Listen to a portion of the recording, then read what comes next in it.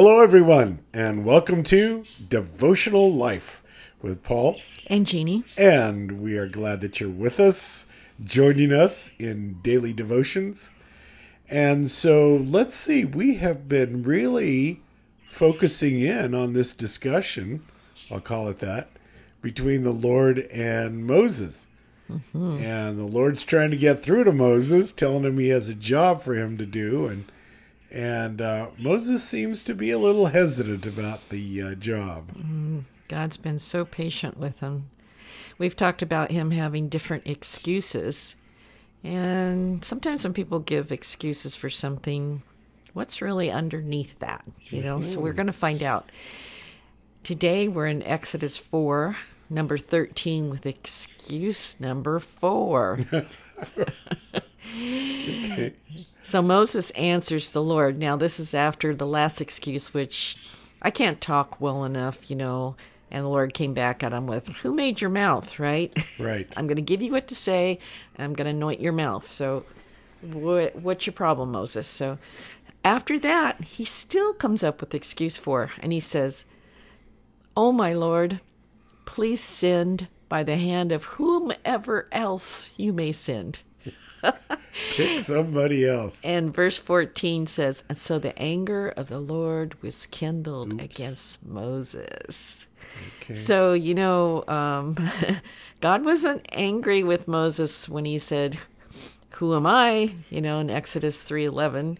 And he wasn't angry with Moses when Moses asked, "Who should I say sent me?" Exodus 3:13. And he wasn't angry when Moses disbelieved God's word and said, "Suppose they won't believe that you sent me or listen to my voice." That was Exodus 4:1. Mm-hmm. He wasn't even angry when Moses decided to talk about his speech not being eloquent enough. And you know how God answered that with, he made his mouth. But today, I think he pushed a little bit far, but it also exposes really what was underneath all those excuses. In Exodus 4:10, which we read today, God becomes angry when Moses was unwilling. That's what's underneath all that. The willing heart. He has an unwilling heart. And I think sometimes we make excuses to God or to people. Well, I can't do it because of this, or I don't want to do it because of this. And bottom line is, they just don't want to do it. Yeah. And this is showing Moses that he's saying, even though you've given me all these answers and all this support, is there somebody else you can send? Because I really don't want to do it. Wow. That's the bottom line. That's the bottom line. I wonder how many times that's the bottom line with us when we give God excuses for not obeying his word. Right. Yeah. Scary. Any of the word that, for example, one's that real prevalent right now in our society is people who call themselves Christians, but yet they still want to live with their boyfriend or girlfriend and have sex with them, which may sound old-fashioned, but it's still listed in the don'ts with, Right. what do you call that when you have sex with somebody else? Fornication. Fornication. Okay. So that's still, in God's eyes, not right. And it's considered sin by him. And its reason for it is because sex is so precious. And he created it to be precious. And it's supposed to be honored in marriage. It's not that God can't forgive. And you can't start all over at any point in your relationship with that person and with the Lord. But it is still not something because the society's doing it that it's okay. So we can give excuses to God, but everybody else is doing it. But everybody else. I love this person and we are going to get married. And bottom line is, they just don't want to obey. Yeah, I like the way you put it, that you're using this example, which is a good one for our culture. But God is, I believe in his word, always trying to raise the level of sex in marriage. He's raising it to a level where he calls it the marriage bed is holy. And I say, the culture is always trying to lower sex to where it's just, a physical response.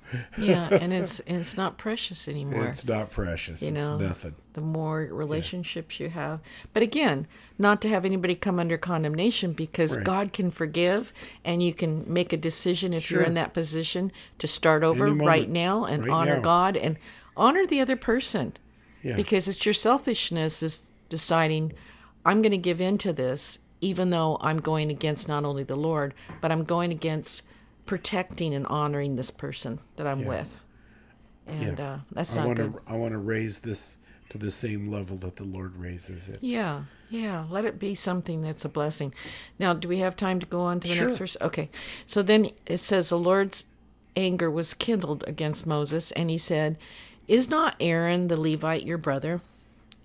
He says, I know that he can speak well. This is the Lord going ahead and working with Moses' excuse.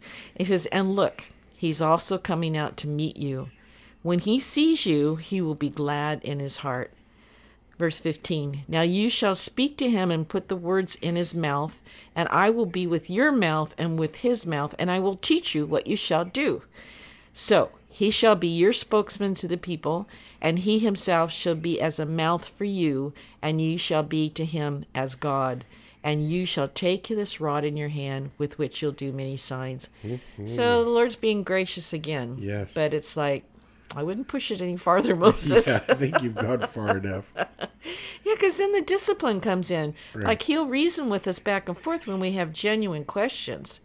But if we're just being disobedient and rebellious, Or like you said, we just don't want to. then, God is a good father. And that's at the time that he says, okay, I'm going to have to discipline you. Who wants to be disciplined if they don't have to? Yep. And Go I hope ahead. a lot of you remember, Father knows best. Karen always says that. Father knows best. Uh-huh. Well, good. All right. That's plenty to chew on, isn't it? For the day.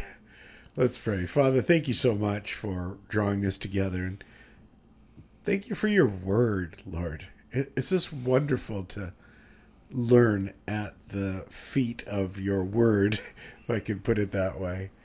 We love you, Lord, because you first loved us. Be with each one of my brothers and sisters today. For we pray these things in Jesus' wonderful name, and everyone says, Amen. Amen. God bless you. See you soon.